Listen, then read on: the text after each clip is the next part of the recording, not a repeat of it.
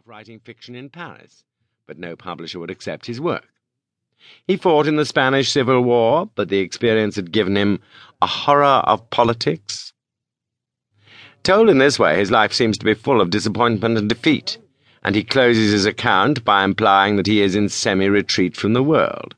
Of his life in recent months, he remarks, "I cannot honestly say that I've done anything except write books and raise hens and vegetables." In part, this self-portrait merely reflects Orwell's modesty and his fondness for understatement, but it also reveals more than a little fondness for playing the part of the enigmatic, failed writer. The photograph above his entry in 20th Century Authors is a gloomy one that Orwell himself recommended to the publishers. It is essentially a black box with a small pool of light at the centre, exposing the rough features of an obscured face. Orwell is recognisable, but just barely. His eyes are cast downward, his neck is almost entirely hidden inside his shirt, and his full head of hair is all but invisible. Playing the loser was a form of revenge against the winners, a way of repudiating the corrupt nature of conventional success, the scheming, the greed, the sacrifice of principles. Yet it was also a form of self-rebuke, a way of keeping one's pride and ambition in check. And Orwell did indeed have his pride and ambition. In the very year that he was presenting himself to 20th Century Authors as a gardener and chicken farmer who also happened to write books from time to time, he was in fact maintaining a punishing pace of literary activity, turning out a total of 80 essays and reviews for a variety of London periodicals, including the Adelphi, Horizon, The Listener, The New English Weekly, The New Statesman, Time and Tide, and Tribune. Some of this work was done simply because he had needed the money, and some of it because he had felt a burning desire to speak his mind. But he was also doing what all ambitious writers, rich or poor, do.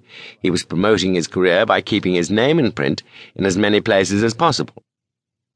He drove himself relentlessly to make his mark as a writer, yet he was always doubting whether he'd done enough to earn a respectable reputation, or even whether a respectable reputation was worth achieving. Of course, his behaviour is contradictory, but he thrived on contradiction. It is everywhere in his life and work. He called himself a socialist, yet he was always pointing out weaknesses in socialism. He devoted enormous effort to writing his novels, yet admitted near the end of his life, "I'm not a real novelist anyway." He was an intellectual who ran a small village shop and referred to himself as a grocer, an ex-policeman who lived among tramps, an inveterate reviewer who complained that reviewing damaged a writer's soul. He liked to expose flaws in the works of great writers and to praise signs of greatness in the works of minor ones.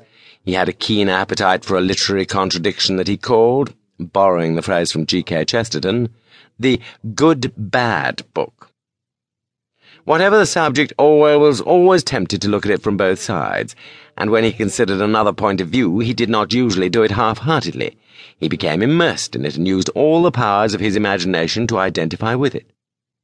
This ability allowed him to see what others ignored and to challenge comfortable assumptions. It is one of the sources of his greatness as a writer.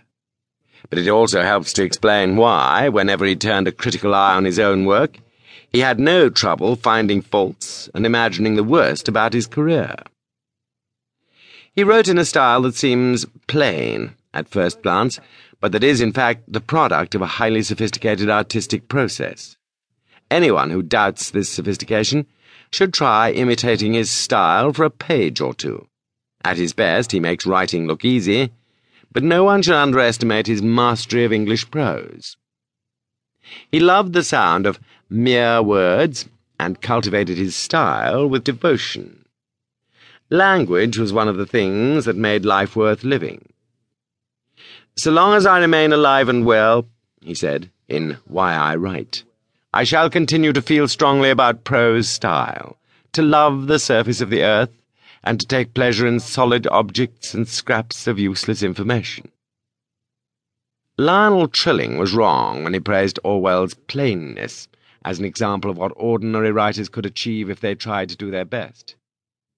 "He is not a genius. What a relief!"